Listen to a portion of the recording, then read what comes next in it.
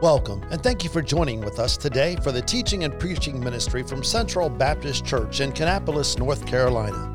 As Associate Pastor, Barry Murray shares from the Bible how to live in a fallen world. The goal of Central Baptist Church is to change the world by teaching the Word of God. Come, let's listen in. We're going to be in Psalms chapter 23 today. Psalms 23.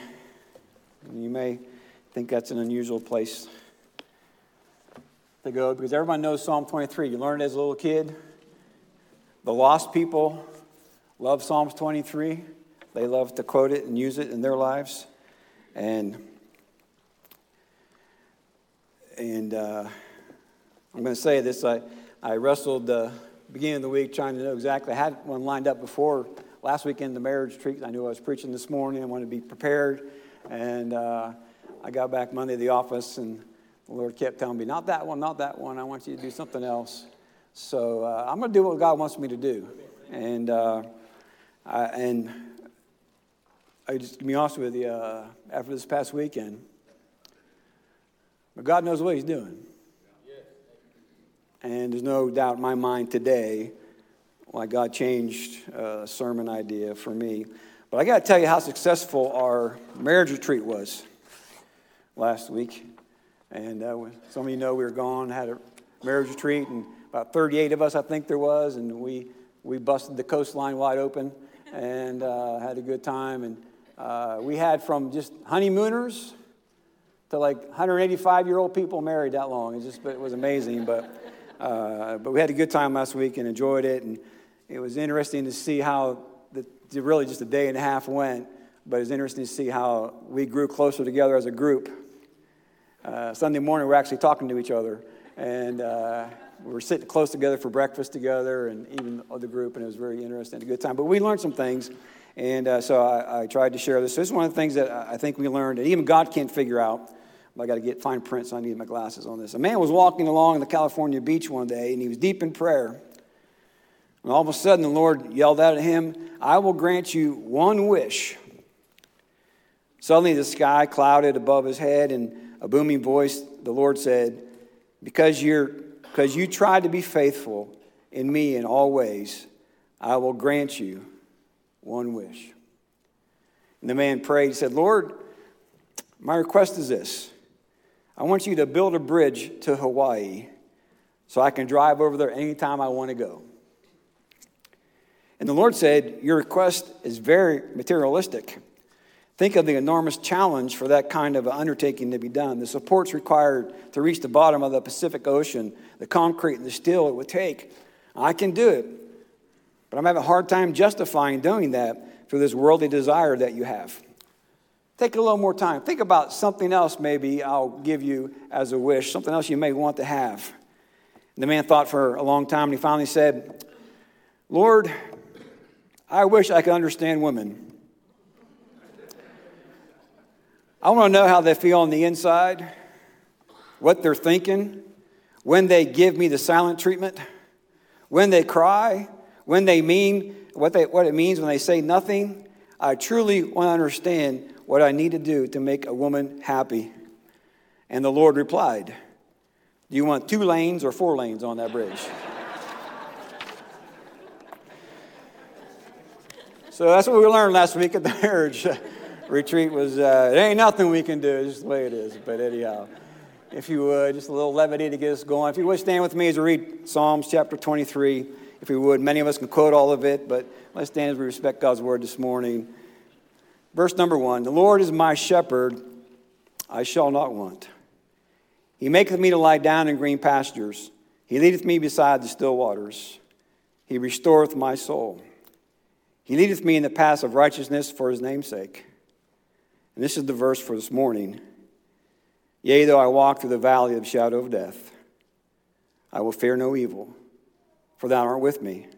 Thy rod and thy staff, they comfort me. Thou preparest a table before me in the presence of my enemies. Thou anointest my head with oil. My cup runneth over. Surely goodness and mercy shall follow me all the days of my life, and I will dwell in the house of the Lord forever. Thank you, Lord, so much for this wonderful psalm that many of us can quote it. Many of us think of it very often as we're going through different things of life. Many of us use this text when we have nothing else to say to somebody. We just quote this. And Lord, today may you open up this one little verse to our eyes today. May our hearts see something it hasn't seen before. May our mind be at peace when we see the promises of the Scripture. May we understand no matter what we're going through in this life, you'll be there. You will be there. Please give us listening ears and listening heart. In your name I pray this morning. Amen. Thank you. You may be seated.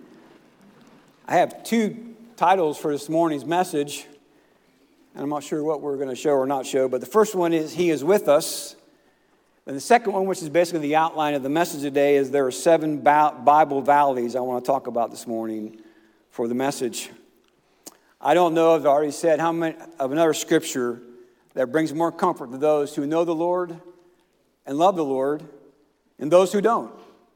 The world uses this psalm to help them in times of not knowing what to say. I guess this passage of the Bible that has comforted many hearts and many troubled souls. It strengthened back the weary travelers. It's encouraged the spirits of the brokenhearted than Psalms 23 has done to people. The Lord is my shepherd, as the little girl said. And then she said, that I shall not want. Because the Lord is my shepherd, I don't need anything. I don't want anything. I don't need anything else in my life because the Lord is my shepherd. Here we see courage and comfort. And I will say this, and it's kind of going to be a topic of the message this morning to help us learn something. But you know, death is a supreme test of life. This is not just talking about the deathbed. It's talking about from the moment you and I became life. Death has been the end, humanly speaking. When a person is born, he starts down this great canyon, and this canyon is the valley of the shadow of death. And all of us will walk down that shadow of death at some time or another if the Lord tarries. And someone has said, the moment that gives you life begins the moment it takes it away from you. Another one has said, the shadow of death is on all of us. But while we're all walking through this valley, it says in verse number 4, I will fear no evil. I will fear no evil. This is encouraging us. It gives us comfort. It gives us hope. It gives us the security blanket, if you would, that God is there to comfort us and to keep us and help us in life. So for the outline of this message, thinking about this verse of the valley of shadow of death, I picked out 7 valleys in the Bible and what they mean and what their significance is and what spiritual truth we can attach to them to help us in our life as we think about Him being with us. I want you to notice these valleys, and when we notice these, I want you to realize God is still with us, even in the valley. Isaiah 22:1 talks about the Valley of Vision. And Jerusalem is called the Valley of Vision. If you read there verses 1 and a few other verses there in the chapter, he's talking about this Valley of Vision. It was a hill that was situated and then surrounded by a valley. And that's where Jerusalem was put at. And beyond that was a place where God revealed Himself to only the people, but also to His prophets. The land of Judah abounded with many fruitful valleys. And though he had been as a towering mountains because of this judgment of God, they would be brought low and sunk down. And we see in the Bible often talks about bringing your low places up and taking your high places down and straightening out the road for us to travel. And it's been called the Valley of Vision because God was known and His name was great. Isaiah 22:1 says, the burden of the Valley of Vision, what aileth thee now? Thou that art worthy gone up to the housetops.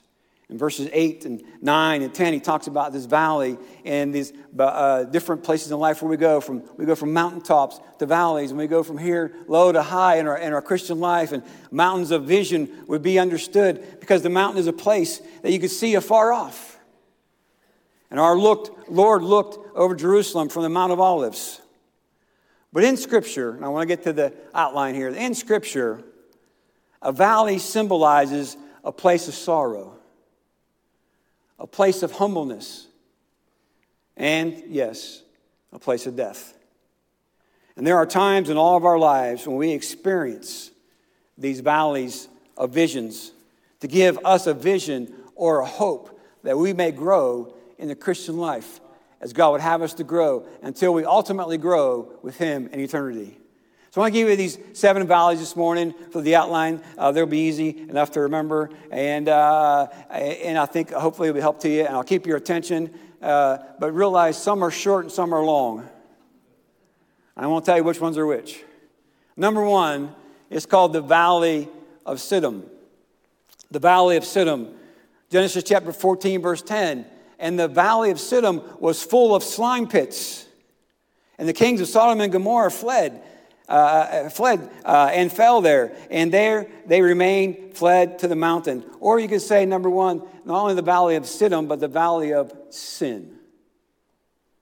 I couldn't get away from the topic this week as I studied this and went about this again. I got to make sure I cover this topic because it's very clear in Scripture with the other ones that sin is a valley that all of us deal with.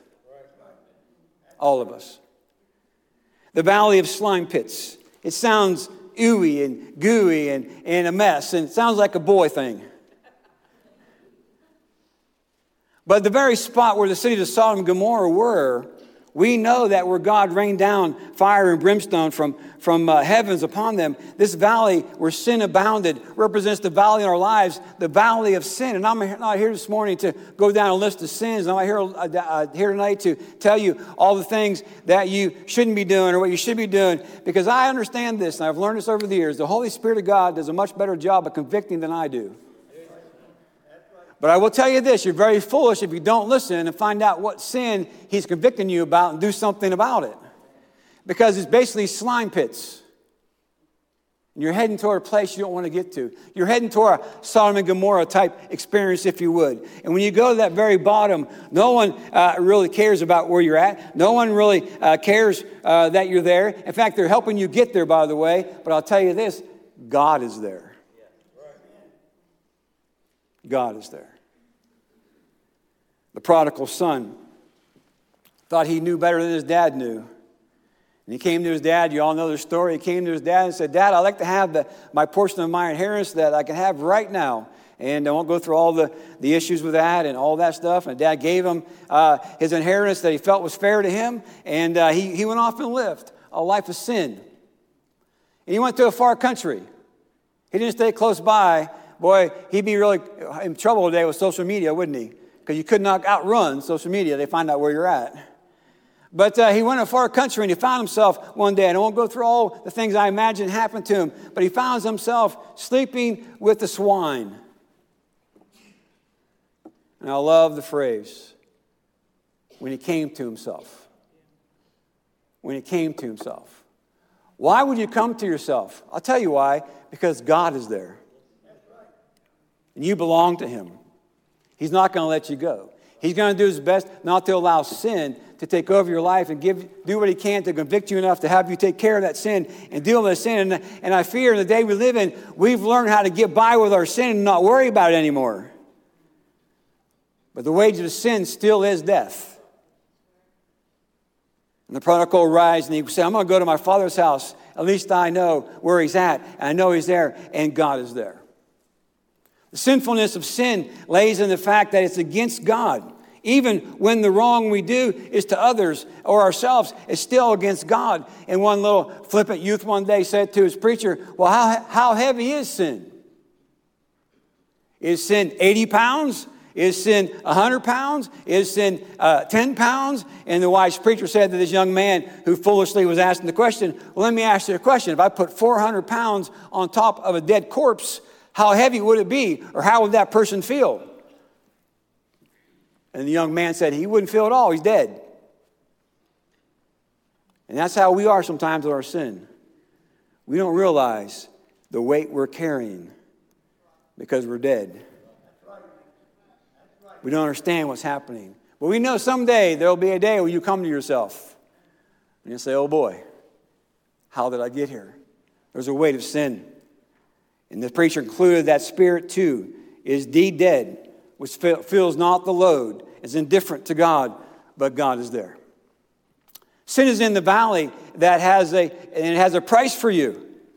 You will feel that load sooner or later. It'll come around. One day in a church service, a fine-looking dressed lady, the pastor noticed while he was preaching as she was there in the service and wondered what her story was. And he preached a message about how God cares for everybody and God loves everybody and God's there for you and God will care for you and he'll take the last step with you if you need to be. And he loves you so much. And she came to him afterwards and said, "Preacher," he said, "you don't know who I am." He said, "No, I don't know who you are." She said, you don't know who I am, but she said, "I got to tell you something. I wear the nicest clothes. I have the nicest furs. But I'll tell you what, preacher, you would call me a call girl. And I have several men who provide for me. They give me a place to stay. They give me the best clothes and money to buy what I want, have a nice car to drive. And when they think it's time, they come by and they visit me." And she said to the preacher, "Do you think that God you spoke about today could love me?" And he said, "You sure bet he can. God will love you no matter what state of sin you may be in." Of course he does. And of course his son died for sinners. Jesus dipped his own soul in the hell for sinners. And this morning, just as a warning in the outline of the script of the text today, are you living in the slime pits? Or are you living with the angels? Which one is it this morning? Get out of there. And this morning, if you're here and you've never asked Christ to be your personal Savior, you are living in the slime pits. And destruction and where your head is not good. We'll talk about hell in a little bit. But there's a penalty for that. The second valley is this. This is the valley where most of us here this morning are at in our lives. Second one is the Valley of Eshcol. The Valley of Eshcol, or what I've termed the Valley of Decisions. The Valley of Decisions. Numbers 32:9 says, "For when they went up unto the Valley of Eshcol and saw the land, they discouraged the heart of the children of Israel, that they should not go into the land which the Lord thy God had given them." Eshcol was located right across from the Promised Land. The Israelites came to the door of the Promised Land, Kadesh Barnea. Remember, they pointed the 12 spies, and over there in that place, they found milk, and they found honey, and they found grapes so big it took 2 men to carry the bunch, right? And what is the Valley of Eshcol? It is a place where the Jews made a decision that would change their life. But 40 years earlier, they made the bad choice. They made the wrong decision. And they spent the 40 years running the wilderness, and basically everyone over 20 and younger lived. The rest of them died along the journey. They made a bad decision at the gate of the Promised Land. And this morning, every one of us here in this room this morning, we are often at the Valley of Eshcol. We have to make a decision that will change and affect the rest of our lives. I want to ask you, how's your decision maker doing? How's it working today? I'll tell you this, if your decision maker is full of slime, you're in trouble. That's right. Because you're going to make the wrong decision. You're going to go the wrong way. It's where they decided they were going to go forward, not go backwards. And we should obey God. God wants us going forward, not back into the wilderness. But God said, "Hey, you want to go to the wilderness? Go right ahead. I'll lead you. I'll feed you. I'll clothe you. But you're not going to make it across." It's where they decided to be at their fullest or be at their less. And when you come to a spiritual decision, you should always choose to go forward. Listen, God is not a God of backwardness. He's a God of forwardness. And he may back you up to get your attention, but he wants you to go forward. What is it you're battling right now, a decision? Because we have two options. We can decide to go forward maybe in the world, in its system, or we can decide to go forward in God's system. Which direction do we want to go? Where you want to head? It's a valley we all have to come to. We all have to make a decision what we're going to do there. What is your decision? I'm pretty sure I haven't always made the right decision. Pretty sure that I've gone backwards sometimes. But I thank God for every time I decided to go forward. even though I didn't know what was around the other corner. Even though I had no idea what was going to happen. Some of you know our story. Some of you don't know our story. A lot of new folks don't know our story. But in 2018, as we were driving back from vacation with our family in Pigeon Forge, Andrew and I had a conversation in the car, or I guess it was a truck, in the truck about the church I was pastoring. And I said, I don't know what this is all about, but I feel like Lord would have me to resign the church and move on somewhere else. And again, as I said, there's not really a problem, not really an issue. I was planning on staying there, retiring there. Our boys lived there, and not too far from our daughter. I thought would be okay. And as soon as I said that, she said, I agree with that. Then I knew I was in trouble. Because you say something crazy, and your wife agrees with it, brother, it's already in blood. You're stuck. And we talked about what to do. So the first decision was how to do it, when to do it.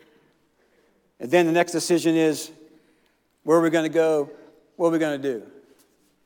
Because that means I would be without a job. Right? I'd be out of a place to go. I don't want to stay in the church, not because of any issues, but I don't want to stay there because I want the new pastor, whoever it may be, to have freedom to do as he chose to do. It's be his church. He can do what he wants to. I don't want to be away. I don't want to be in the way whatsoever. In fact, when they were candidating people, when I was still there for a few months, I was still there pastoring the church for them. I never met the candidates, never had a part of the process, didn't have anything to do with it. And but they were like, what are we going to do? How old I was in that? I was 58. Okay, now I know 58 is not old to some of you. And some of you think that's like ancient. But we're starting, a 58-year-old man happened to go out and find another job. So we did some things. We gathered around and tried to figure out, okay, what can we do here? What can we do there? I don't know. I went on Indeed. Don't believe the stuff on Indeed. It's a fake commercial. They want your money. And I'm teasing. And I had a couple contacts and had a couple interviews and thought I had a job. And right before we moved, the job didn't come through. I did something I wouldn't advise you. I bought a house online. It was about this big. No. I bought a house online. It was right over here on Harding Avenue, right by the McDonald's. And the house is great. The guy just bought it, fixed it up. He's going to flip it. We came along and saw it, I bought it. And I said, well, only issues, I want to make sure I see it before I sign the dotted line. So I drove right down the next week and saw the house, and we bought it. And I didn't know it was going to be in the wrong neighborhood. I didn't know there was going to be people night and day constantly going by my house to McDonald's. I didn't realize it was that popular of a place. I mean, night and day. 11:15 one night. Guy knocks on my door. And I'm thinking, he's going to ask for where McDonald's is at. It's right there. But anyhow, he was looking for an address. He said, I'm looking for 6 something. I said, can you see the post right there? It says 625. We are not 615. It's a crazy neighborhood. It was fine, but I didn't know. Job fell apart. Moved in a house probably where I shouldn't have moved. Some of you would never move there. God, anyhow, I have another sermon. That's another day. And you would never move there, and God bless you for that. But you know what? God used that for a stepping stone for what went next. So I started a business when I got down there, a handyman business. I'm kind of handy. I can kind of do some things. So I started the business, and within a couple of months, it was booming. I was turning people down. I didn't know it was going to happen back in June of 2018. But the most wonderful blessing of all that is this. Somebody told us about Central Baptist Church. Hey, I was doing something I advise people not to do. Never move somewhere unless you know there's a good church to go to. I counsel people not to do that as a pastor. But look who's doing it. The pastor. And I said, someone said, well, you need to try Central Baptist Church. So little did I know, it's just 5 minutes away from where that house I shouldn't have bought in the wrong neighborhood. Then I want to know why the church is here. Because it's a bad neighborhood also. I'm just teasing. We walked in the door, and I walked in the front door up there first time we came in and met a fella. He took us back to class. And I think, well, it was Jimmy Keller's class. Jimmy's in here somewhere. Jimmy Keller's class. We walked back there, and we sat right over here. And I met Hugh Patton. That almost did it for me right there. And he's not here today to make fun of. But here we are, 18 years of our lives.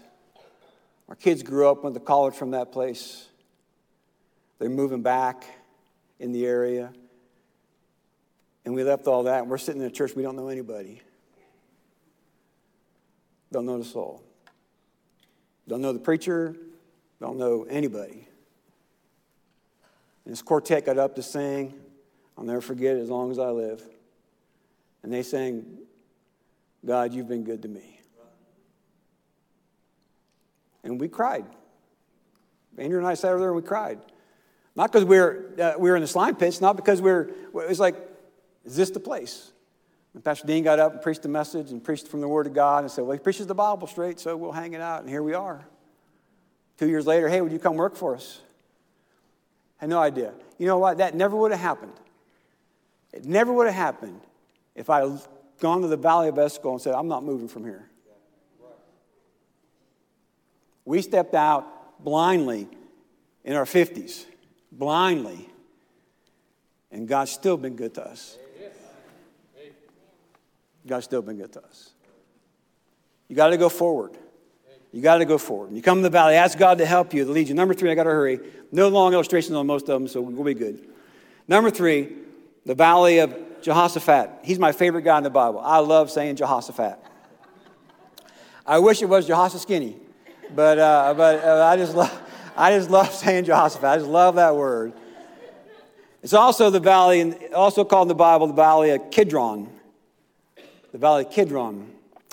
And I've titled this for us this morning, the Valley of Suffering. The Valley of Suffering. It is a valley between Jerusalem and the Mount of Olives, and it's very deep and very big. And Joel 3:2 talks about the fact that he's going to gather all the nations and bring them down this Valley of Jehoshaphat. He's going to plead with them there for his people and the heritage of Israel. And then he's going to scatter them among the nations. And they said, let the heathen be awakened and come to the Valley of Jehoshaphat, for I will sit to judge all the heathen round about. But what this valley was used for, you understand even better, it was a cemetery. The cemetery. It's been a cemetery ever since the time of Josiah. Samson's buried there. Samuel's buried there. James is buried there. Absalom's buried there. Many others are buried there. And what is this valley? It is a valley of suffering.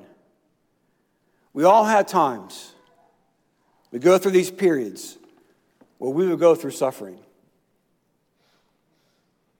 Now, I know some are worse than others.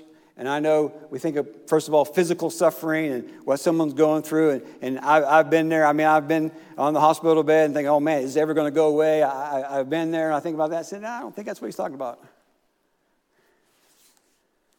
I don't think that's what he's talking about necessarily, you having such a medical issue that you're there and you're suffering and pain and agony. Even that can be part of it, but I don't think that's what he's talking about. Because the cemetery means someone's dead. Well, when you live as a Christian, you're dead to yourself. Doesn't the Bible say, I die daily? And we live for ourselves. We die daily to ourselves. There are things that happen that our family thinks we're crazy. Sometimes our people we work with think we're crazy. Sometimes our church people think we're crazy. And in fact, the matter is we are crazy. But there's suffering that comes along. And you and I really can't understand or fathom what true suffering may be like. And we understand really what the heartache may be like. Can imagine today if you were living in Israel right now. Imagine. There are family members looking for family members still. They don't know where they're at. Some people have parts of family members. They can't find the rest. I don't think you and I can really comprehend that. We haven't been there. We've been very spoiled and kept away from those things in America. Yes, the 9/11, yes, we understand that. But we were thinking about this has been going on for years. Think about Ukraine and all the things going on. People, listen, I was thinking about this, and I'm pro-Israel. Don't take me wrong. But there are families in Hamas who are hurting for the loved one they lost the same way. Don't take me wrong. I know they're the enemy, but they've lost family members. They've lost people they love. True suffering. True suffering. Adoniram Judson was a missionary to Burma. He endured 7 years of heartbreaking work, hunger, deprivation. He was thrown into prison for 17 months. He was mistreated, and there was marks and scars all over his body from the chains and shackles that he wore upon that time. And upon his release, he asked the ruler, could he return to Burma? And the ruler said, no, you can't go back because the people still won't believe you, but they will be impressed by your scars, and that will impress them. Because the scars that Adoniram Judson bore on his body, people will come to Christ, and the leader was concerned about that. Suffering. Suffering. Number 4, the Valley of Elah. The Valley of Elah, or as I term for us today, the Valley of the Battle. Or the Valley of the Battle. 1 Samuel chapter 17, verse 2, Saul and his men of Israel were gathered together and pitched by the Valley of Elah and set the battle in array against the Philistines. It's a place where battle was fought. It's a place where fighting and war and things were going on there. Elah, was a place where David looked out and he heard Goliath shout out the challenges across the valley. Elah is a place where David slew Goliath. But it was a battle. It was a battle. It wasn't a place that you'd want to go to. And now today we look in our country, especially during the Civil War, we have these places where we have these battles, and they're interesting, and they're good to go to. There's monuments there, monuments in New York, and monuments in Pennsylvania where the plane went down, and in D.C. And that's great and wonderful, but we don't understand have your whole land ravaged by a battle. And David slew Goliath there. And let me tell you this morning, every one of us daily have a spiritual battle, and we're battling temptation. I don't know what your temptation is. I know what mine is. I don't know what yours is. And we battle every day of our life. Spiritually, we battle to keep ourselves on the straight and narrow. We battle. It's a battle. It's a valley. It's a battle. It's no good to it. There's no bad to it, other than sometimes you may walk out and say, boy, I made it today. Woo! And we battle that every day of our life.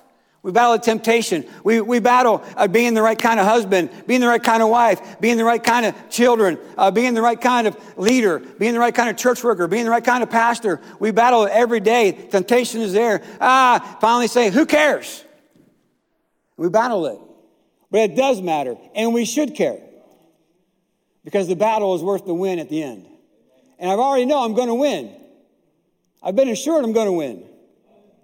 So I'm going to battle every day, even though I don't like battling every day. And we get weary, and we get tired, and we get wore out. And we finally say, oh, phooey on this. And God said, hey, just hang in there. Hang in there. You keep battling. You keep doing what you're supposed to do. It's going to be all right. The Valley of Elah, the Valley of Battle, let me remind us, God is there. In the Valley of Sin, God is there. In the Valley of Decision, God is there. In the Valley of Suffering, God is there. There is not one temptation that you cannot resist because God is there. We do have valleys of battles we must face. And the battles are not fun, but they're needed. And these great battles we go through, and no one knows about it but you. Wife doesn't know, husband doesn't know, friends don't know, brothers, sisters don't know, mom and dad don't know, and we battle them every day. And listen, we got to grow strong, and that's why the Word of God is so important, and we feed on it. See, we're good at snacking, we're not too good at feeding. You understand the difference? I like a good snack. Well, I like the good feeding before the snack. And every one of us in this room, we got to take some time and feed on God's Word. So when that battle of temptation comes, we know what to do. We know what to say. We know how we're going to make it. The Valley of Elah. Fifthly, here we're getting close. We may be out of here on time. Keep going. Number 5, the Valley of Achor. The Valley of Achor, or I termed it for us, the Valley of Chastising. We don't like this word very much. We don't like to be chastised. Some of you, maybe some of you need the terminology this way. We don't like getting beat by God. That's the valley where God chastises those. Joshua 7:24, Joshua was dealing with Achan and the sin that he stole during the battle, and they lost the battle of Ai because Achan had stole the gold and silver and a new outfit for his wife. And he stole it thinking no one would notice it. But God told him not to take it and not to steal it. And after that battle there, and after they lost in Ai, Joshua was told by God, you got to go ahead and find out who this was and take care of this. And so for a little coat for his wife and $185, sin came into the camp. Then the battle of Ai was lost. And Joshua calls everyone together that fell on Achan. And it fell on Achan that he was the man. And what I find so disturbing about this is that not only was Achan punished for his sin, but so was his family, his wife and his children. If you got children this morning, please listen to me very carefully. You need to be careful how you deal with God, because your wife and your children depend on it. And you say, I don't believe that. You can't go through Scripture and deny that. Well, it's not the sin of the father, not the sin of the son. It may be, but his Mrs. Achan and all the little Achanettes behind them, they all died. In a very terrible way, by the way. Wasn't pretty. I'm sure as people were stoning them, they weren't real happy. I can't believe I'm doing this. Stoning that little boy or little girl or that Mrs. And I can't believe I'm doing this, but that's what happened. And I'm not saying we should stone people, even though sometimes I think it may help. I can imagine us going to announce, we're going to have a stoning service. Come out and cheer as we stone. You pick the person. I'm not going to name the person. So what's the spiritual thing here for me? God will chastise those whom he loves. So if God is there, he will chastise us. I don't know what that always looks like. I know what people want me to know it looks like. I don't believe, I'm Pastor Dean, I don't believe that if you don't do right by God, he's going to chastise you by giving you a flat tire. I think the problem with a flat tire is you're too lazy to go get it changed. That's me. I don't believe he's going to chastise you run out of gas. If you run out of gas, the problem is you can't read the gas meter. It even beeps at you now when you get close. Right? I mean, it tells you got so many miles left. I mean, that's just foolishness. I don't buy all that. I don't think whatever's going to happen. But I do believe this.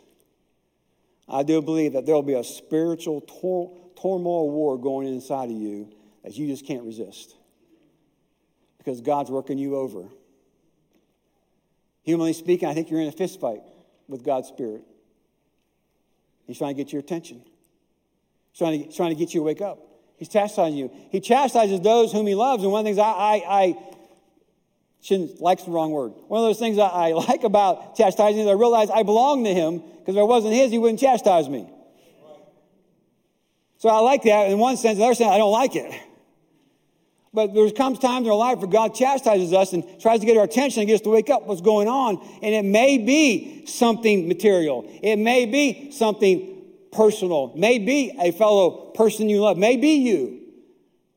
I'm not going to get in God's stead here. But I'm going to say because you end up in the hospital that God's chastising you. I don't go that far. But I will tell you this. I believe when I am being chastised, it's one of the sweetest, most tender things I go through. Because I know that God is working on me. Yeah. Amen. Yes. And it's good to know that I belong to him. Amen. You know, there's a door of hope when you're disciplined because he cares for you. He wants to straighten you out. Listen, I don't enjoy it, but I know I need it. I had friends of ours from years ago. I forgot how many boys there were in the family. They were Canadians. They were farmers in Canada. And he told us a story that every time they came in and out of the kitchen, Mom spanked them all. And one day he said, why do you spank us? He said, because you're either going through trouble or coming from trouble. So make sure you get the point here.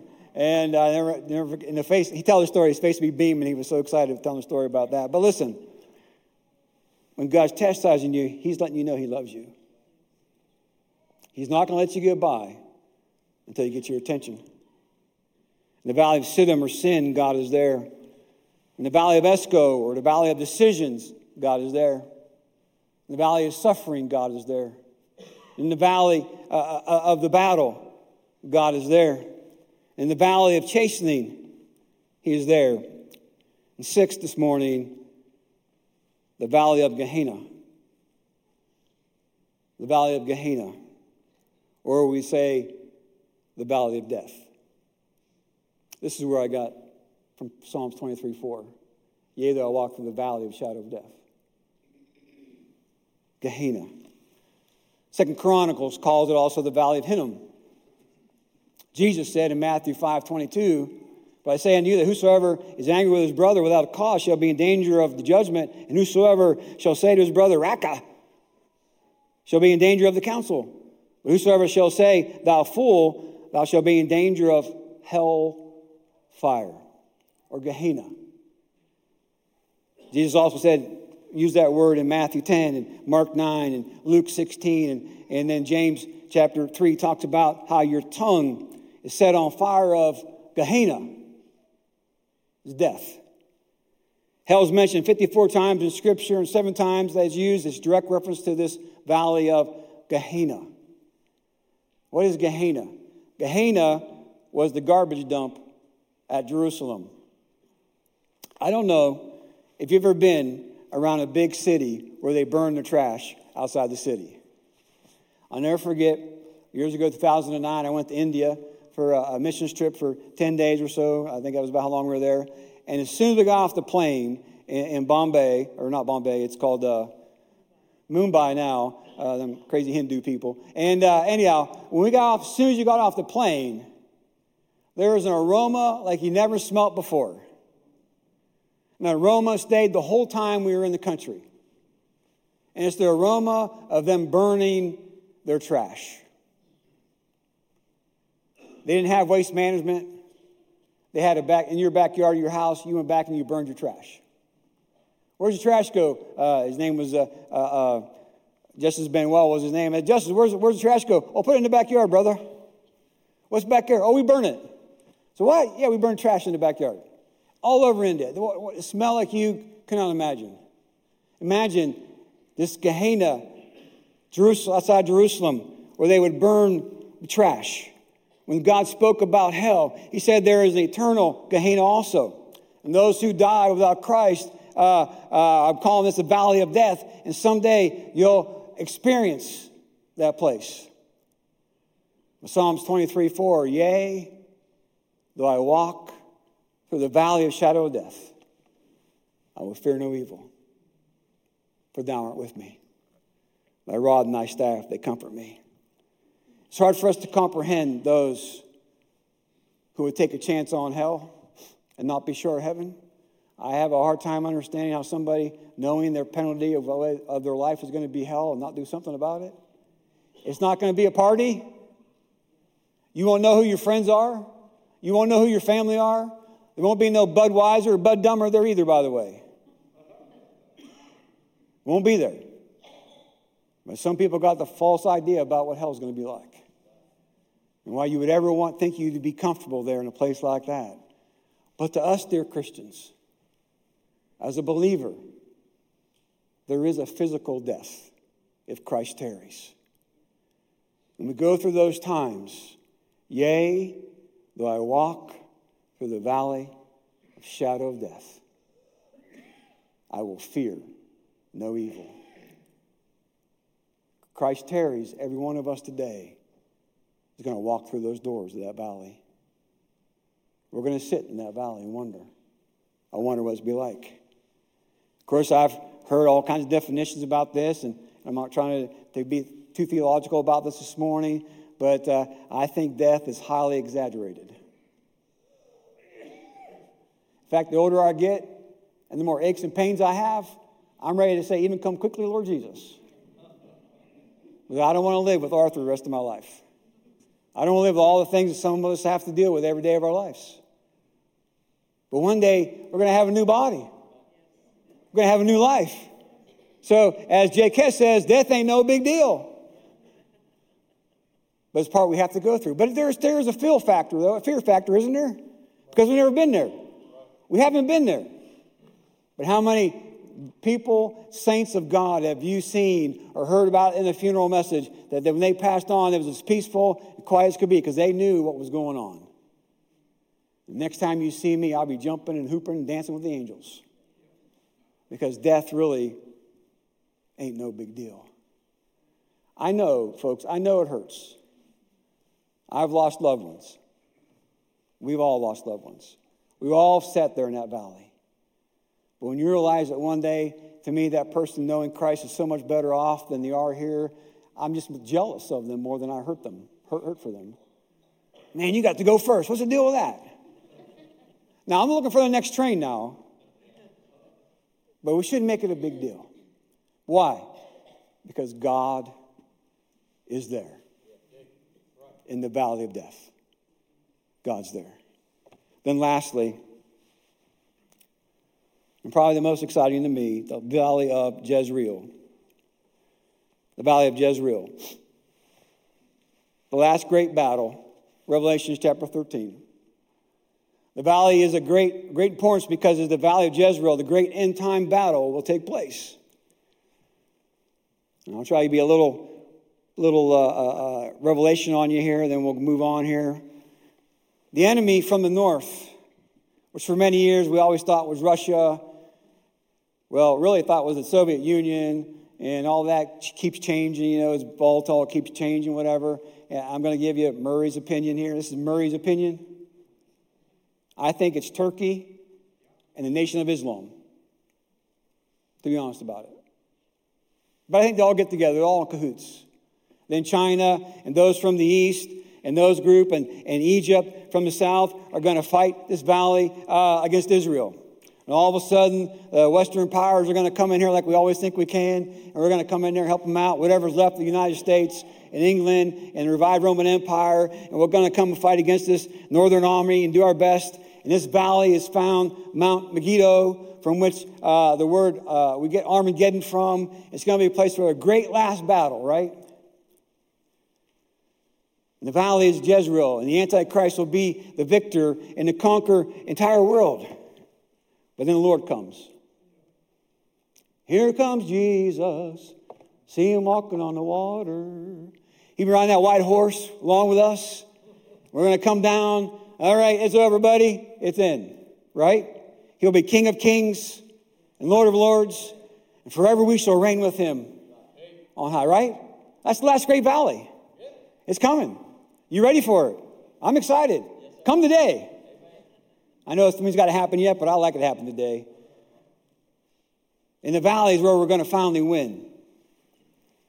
But the wonderful thing about that valley, when we all get there together, God will be there. God will be there. In the valley of sin, God is there. In the valley of decision, God is there. In the valley of suffering, God is there. In the valley of battle, God is there. In the valley of chastising, he's there. In the valley of Gehenna or valley of hell, he's there. And in the valley of Jezreel, he's not only there, but he's King of Kings and Lord of Lords. And so shall ever be with the Lord. I was reading this morning early, finishing up my own private reading this morning. I just finished the book of Revelation this morning, and I read these verses, so they're not on the notes because I just happened this morning. And I'll take I'll print myself to add something to the sermon. How's that? But it says this, and I heard a great voice out of heaven saying, "Behold, the tabernacle of God is with men, and he will dwell with them, and they shall be his people. And God himself shall be with them and be their God. And God shall wipe away their tears, all their tears from their eyes. And there shall be no more death, neither sorrow nor crying, neither shall there be any more pain, for the former things are passed away." And finally, we are there. we are there. Thank you, Lord, so much for the Word of God this morning. God, what a wonderful book you've left us. So many topics in the Scripture, Lord, that we can point to encourage ourselves and to help us in this Christian life. So many things that we could point out and preach about that you're there. This morning happened to be just valleys. And thank God that when we walk through the valley of shadow of death, we will fear no evil because we know you're there with us. What are some comforting thoughts this morning? We don't know what's out ahead of us. We don't know what the future holds. Other than we know this, that one day we'll be with you forever. Help us not to fear as we go through these valleys in our lives. Go ahead, still bow. Thank you for listening today. If you'd like to know more about Central Baptist Church, events, and ministries, please visit our webpage at cbckannapolis.com.